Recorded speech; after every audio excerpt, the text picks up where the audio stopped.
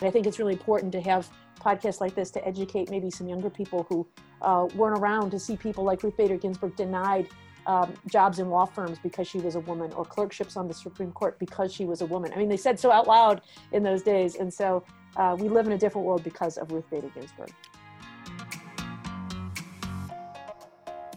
I think that when my generation was coming up through law school, we were very selfish about careers that would be lucrative and making a name for ourselves and doing things, for ourselves to build a life. And what I see young people today are so interested in making their communities and their worlds a better place. I find it really inspiring. People really care about, and it may be because they've grown up in this time where they've seen things that are so divisive and they just aren't going to stand for it.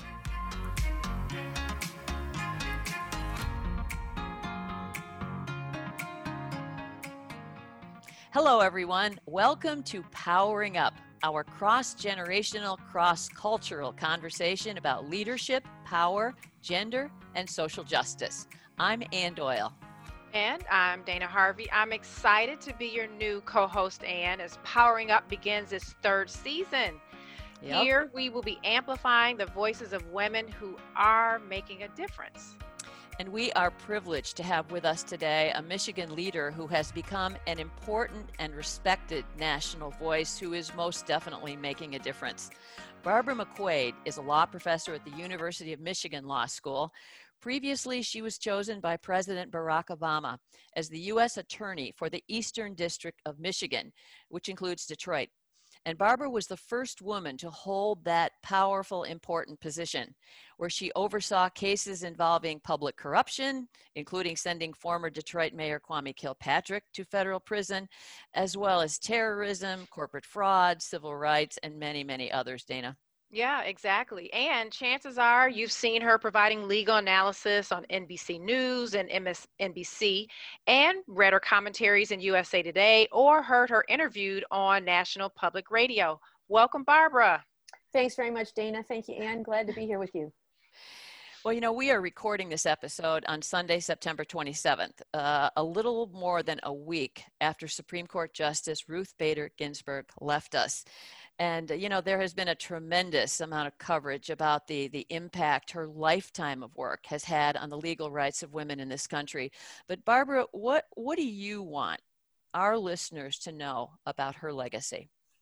I think it's important for people to understand what life was like before Justice Ruth Bader Ginsburg compared to what it is like now. And I think sometimes younger women, even women of my generation, I'm 55, maybe don't appreciate all that she did for us. I happen to have been born at a time when I was very fortunate to come of age in the 80s, 90s, when many of these barriers had been broken down. But Justice Ginsburg is the one who did them, not only as a justice, but as a lawyer. She was running the Women's Law Project for the ACLU in the 1970s and brought a number of cases that fought discrimination against men and women. She saw equality, gender equality, as something that could benefit not just women, but all genders. And so she was really strategic because at the time, so many men thought that these laws that favored women were there to put women on a pedestal and take care of women who maybe lack sophistication and the ability to do jobs. But what she famously said is, I don't see it as a pedestal, but as a cage.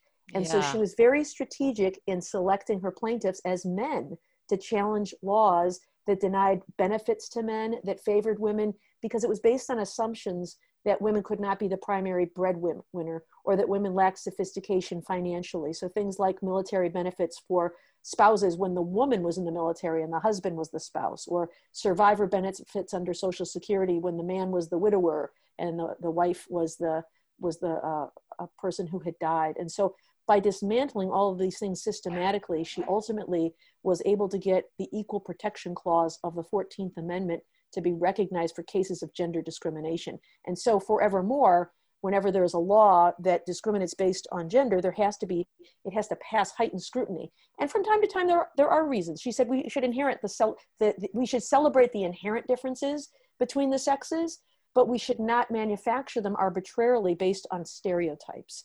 And so, since the 1970s, we've seen those barriers drop again and again and again. but they wouldn't have happened on their own. And so people like Ruth Bader Ginsburg and others who fought for them, I know I am the beneficiary of. Yeah. And I think it's really important to have podcasts like this to educate maybe some younger people who weren't around to see people like Ruth Bader Ginsburg denied jobs in law firms because she was a woman, or clerkships on the Supreme Court because she was a woman. I mean, they said so out loud in those days. And so we live in a different world because of Ruth Bader Ginsburg. Well, I'm glad you made that point, that she could not get a job graduating from law school because they wouldn't hire women, which is why she really ended up at the ACLU. Yeah, and I'm glad she took that on. I think for many people it could be discouraging, and you could say, there's no room in this profession for me, or I should find a way to fit into a man's world. And instead, she took it on herself to change the world. There are a few people in history we can say that about, Thurgood Marshall with respect to race, and Ruth Bader Ginsburg with respect to gender. And I find both of those figures really inspiring, that they found ways to use the law as a tool to change it. That's an incredible point, that she absolutely changed the world. And I think you explained many of the ways that she's done that. But, at this very moment, there are a lot of us who understand that, who are panicked about the fact that, Ruth Bader Ginsburg isn't even buried yet.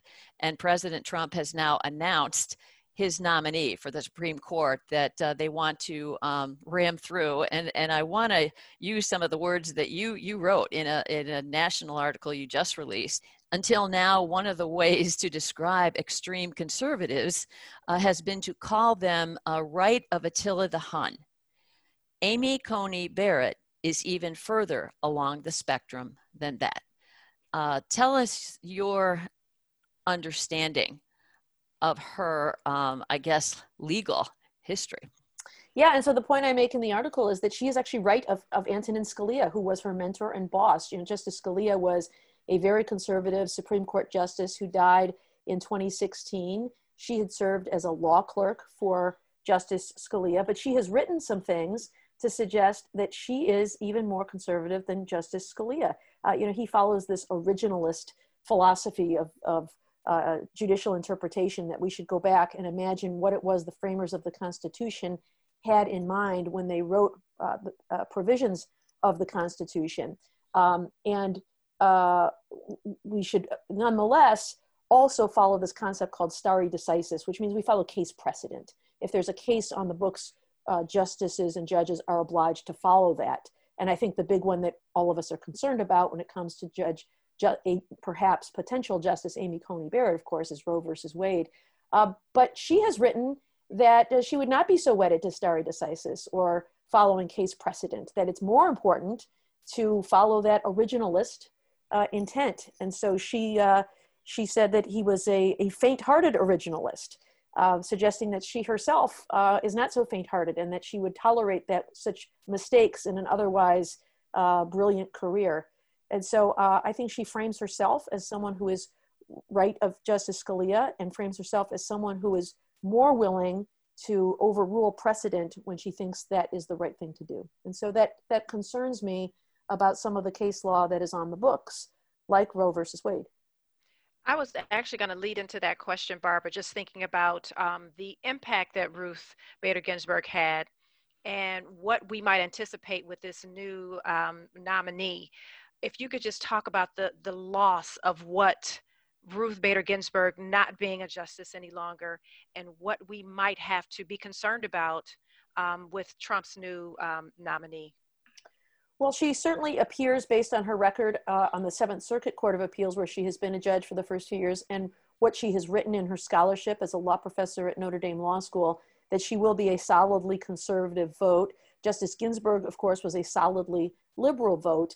And I don't think, I am not so cynical as to think that all justices come along and vote simply in favor of the political party that nominated them to the court. But no doubt, when a president names a justice to the court, they are looking for someone who shares their worldview.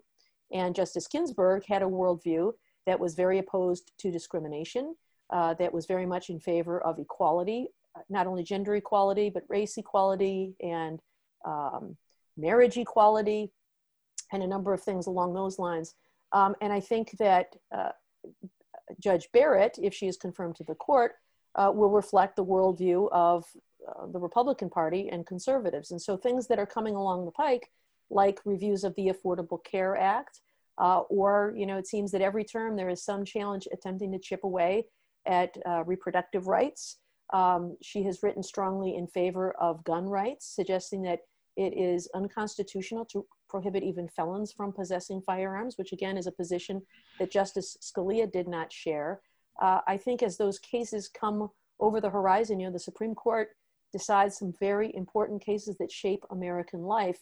You can expect a consistently conservative vote from her, whereas in the past you could expect a consistently liberal vote from Justice Ginsburg. That's certainly not without exception. You joined other women law enforcement officials who called themselves hashtag sisters-in-law to speak out about the president's use of federal agents against protesters in Portland and in Washington, D.C. We've seen that, and his announced intention to dominate the streets. What are your concerns about that from a legal point of view?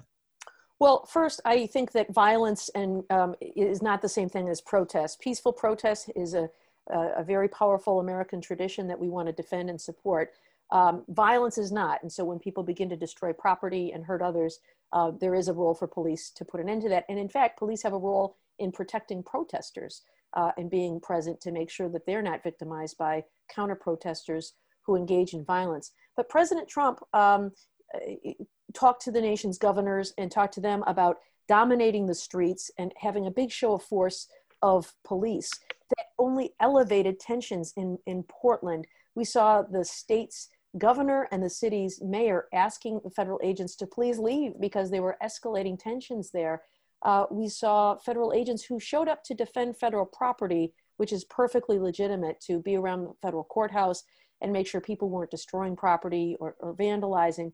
That's perfectly appropriate. But then they left their post and delved out into the community to arrest people. And they even admitted without probable cause, bringing them into custody just to question them, which is not permissible. And so I think they were using Homeland Security agents in a way that was inappropriate, overreach, excessive. And I think when you do that, it undermines the ability of all law enforcement to be effective in that situation, because it makes it an us versus them situation, and it escalates tensions. What you need to be effective in law enforcement is officers who bring calm to chaos, who aren't there to dominate the streets, but to de-escalate tensions. And the only way you can be effective and have the respect to have people comply with the law is if people trust those who are enforcing the law. And I think that the message that they sent there was the exact opposite message that you want to have. So I think that President Trump has deliberately used law enforcement as a way to drive a wedge between people, to divide people. And that's not what leadership to me is all about. Leadership is about bringing people together to unify and to bring calm to chaos. Agreed. Absolutely. And we also know, as we've seen over and over, how the protests are actually continuing on in Kentucky and Louisville as well regarding Breonna Taylor. The demonstrations following her death, as well as the Attorney General's statements that most recently came out in terms of what the outcome of that investigation is going to be. Again, just thinking about President Trump's rule of law and whether or not that law actually results in justice. What are your thoughts on Attorney Cameron's most recent announcement on how that law was applied to Breonna Taylor's investigation, the investigation of her death? Yeah, that's a situation where it gives this feel of great injustice for Breonna Taylor. I think it's because most of us look at a situation like that from the perspective of the victim. We can all imagine how terrifying it must have been to be Breonna Taylor, awakened in the middle of the night. You've done absolutely nothing wrong. You are living a life contributing to the good of society as an emergency medical technician, and someone comes bursting through your door in the middle of the night with guns blazing, knocking down the door, shouting, and then shooting you dead with 32 bullets, six of which strike her. The problem is that the law looks at that incident from the perspective of the police officer. And what that says is a police officer has a valid warrant knocks and announces presence, and when he enters, someone fires shots at them. At that moment, the law looks only at the decision the officer makes at that moment and says that it is justified and reasonable self-defense to fire back. I think it is both correct under the law and horrifying as a citizen of the United States. I can understand people's outrage by that. I think that it demonstrates how the law is stacked in favor of police officers. I also think it does not account for the entire chain of events that led up to that moment. Why on earth are these officers executing a search warrant after midnight? There's no good reason to do it. I will tell you, when I was at the U.S. Attorney's Office, the presumption was that you do it during daylight hours. Usually the warrant would say so, that you should do it during daylight hours. And as a matter of best practices, we always did it, at like 7 a.m. You want to do it first thing in the morning. You have all day to be there. It takes a long time to execute a search warrant. You're going to be there all day, looking, gathering evidence and tagging it and all of those things. And you also want to get the person before they've left for the day. You want to get them at a time when they might not react very defensively. When you create that very frightening situation in the dark with a break-in, it's a very foreseeable consequence that people are going to think you're an armed intruder. Now, they say they announce themselves as police. Her boyfriend, Kenneth Walker, said he did not hear them say police. I think both could be telling the truth. When you're sound asleep and you hear someone pounding on your door, you may not discern exactly what it is they're saying. This was not, it does not strike me as a life or death case. Sometimes there are exigent circumstances that require execution of a search warrant in the middle of the night. If you had found the Boston Marathon bombers in the middle of the night, you would have busted down their door. But this sounds like a garden variety drug case. All of those things suggest to me that there are things the police could have done better. But the law, again, is really stacked in favor of police officers. It says things like, you have to put yourself in the shoes of the reasonable officer on the scene. You have to account for the fact that it's a tense situation, that the facts are evolving rapidly, and we cannot look at it with a 20/20 vision of hindsight. We have to think about it from that momentary decision, split-second decision that the officer has to make his choice. That's a policy decision that we've made. It's a decision that's court-created and not statutory-based, but I think it's one that we might want to think about going forward, about how we conduct police operations that might be putting our citizens in danger and creating a situation that led to the tragic death of Breonna Taylor. If 2020 has not created enough scenarios, that has offered us a chance to reflect on what we might want to do or change, if at all possible, to kind of level these laws so that, the victims to be could also be considered. I would agree with that. What is your thinking related to this whole defund the police movement that's going on? Do you feel there is a need for us to rethink how police departments are organized, perhaps, the kind of police, how they're trained, and what they are expected to do? Yeah, I might frame it differently. I might call it reimagine public safety as opposed to defund the police. I wish they would have started there too, Barbara. Yeah, because I think defund the police is divisive, and it isn't really what most people mean, I think. I mean, I think there are some who would say I would defund the police altogether, but I think in a world without police, people like the three of us would be eaten alive, so I don't think we want to defund the police. I think police are incredibly valuable in society, and I have many friends who are police officers who I admire very much, who are selfless public servants. But I do think that occasionally there are problems that we've seen all around the country with unnecessary use of excessive force, disproportionately victimizing African Americans, but not always. Lots of people are victims of excessive force. There's a great example out of Camden, New Jersey that I have focused on a little bit, where they had a lot of problems with their police department, and they did disband it, the entire police department, but they didn't abolish it. They reformulated it and envisioned it as a Department of Public Safety. They talk about a police service and not a police force. They fired everybody, and you had to reapply for your job, and only those who shared the vision of being an organization that protects and serves was able to get a job there.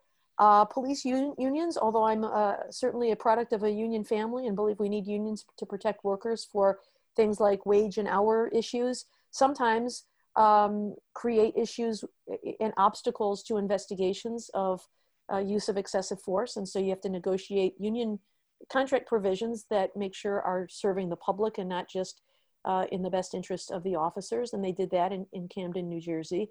But also attending to things like mental health. As a huge percentage of people involved in police situations have mental health issues, and making sure that you have mental health professionals to deal with those. And you're not just coming in and treating everyone like a criminal, but making sure you're attending to people who have mental health issues as well. So there are a lot of ways I think we can reimagine public safety to better serve the public.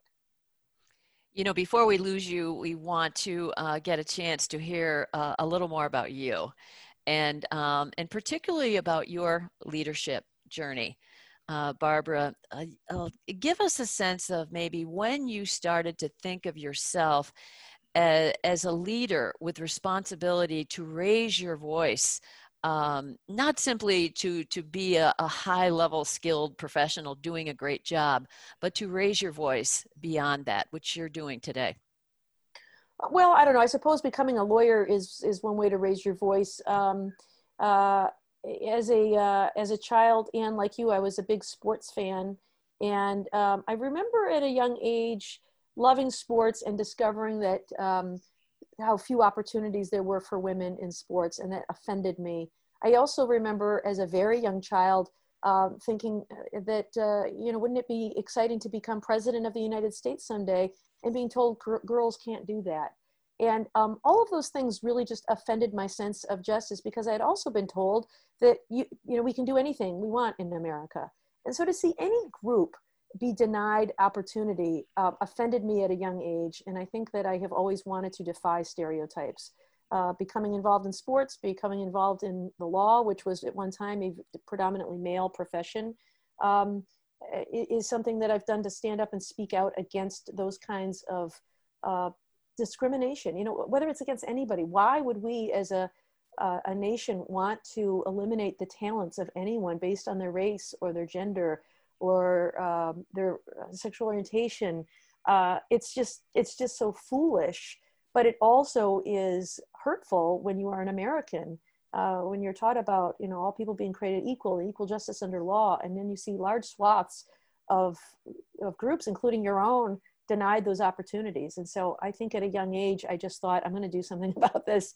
And I've been fortunate to live in a time when women have had opportunities to do things. But, I was the first woman to be U.S. attorney in the Eastern District of Michigan. That is no tribute to me. It is an indictment of the system. I'm glad that barrier has been broken. But gosh, how many others are still the first this or the first that? And yeah. So, when Barack Obama became president, I really cried the moment they put on the TV screen 44th president of the United States, because it was one more barrier broken, which means it's a barrier that is broken for all of us. So every time a barrier is broken, I think all Americans should celebrate. There are so many more firsts yet to go. So we appreciate you taking one of them. And I wanted to just ask you, as you think about what you faced and what you thought about as a young person, and now being a professor at U of M, what are you seeing in this next generation of youth? I mean, they were on the forefront of all of these protests around the country, around the world, and they're incredibly doing really well at amplifying their voices. What have you observed about Generation Z and what you anticipate they will be like coming up after the rest of us?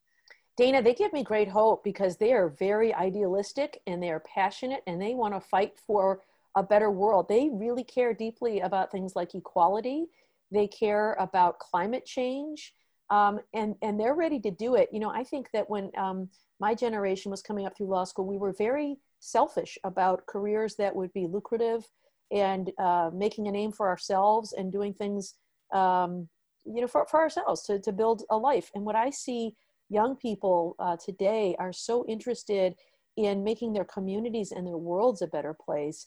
I find it really inspiring. People really care about, and it may be because they've grown up in this time where they've seen things that are so divisive and they just aren't going to stand for it. I think that Trumpism has ignited in many people a desire to swing the pendulum back toward a more just society. So I see people very motivated to fight against what they see as unjust immigration laws, against police brutality, against an indifference to a changing climate. All these wildfires and crazy weather episodes don't go unnoticed. And so I think that gives me great hope for the future, that students are not only passionate about these things, but are educating themselves about how they can be a force for change. And Barbara, we know that you're on Twitter because I follow you. And how can people also follow you if they're interested? At Barb McQuaid. At Barbara McQuaid. Okay, we're going to give you the last word. I'll just say that I think that 2020 has been a year that could be very discouraging between COVID and police brutality and civil unrest, and then political power plays that see an appointment of a justice shortly before an election after, Republicans insisted that can't be done in 2016. I think it would be very easy to feel hopeless, but I think let's use this opportunity to spur action, to inspire us to work hard. There are many things that we can do to make our world a more just place. And rather than feel hopeless, let's feel hopeful like Ruth Bader Ginsburg. She could have gone and taken these acts of discrimination and gone home. Instead, she decided to fight back. And I hope that we can be inspired in the same way to make our country a more just place. That's awesome. Thank you so much, Barbara McQuaid, for being with us.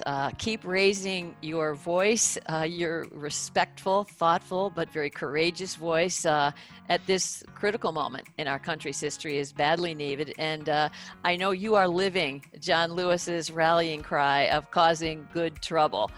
Thank you, everyone, for being with us. I'm Ann Doyle. And I'm Dana Harvey. Our thanks to Robin Kinney and her Motor City Woman Studio here in Detroit for producing Powering Up. Let's all go. Let's all go. Power up. Power up.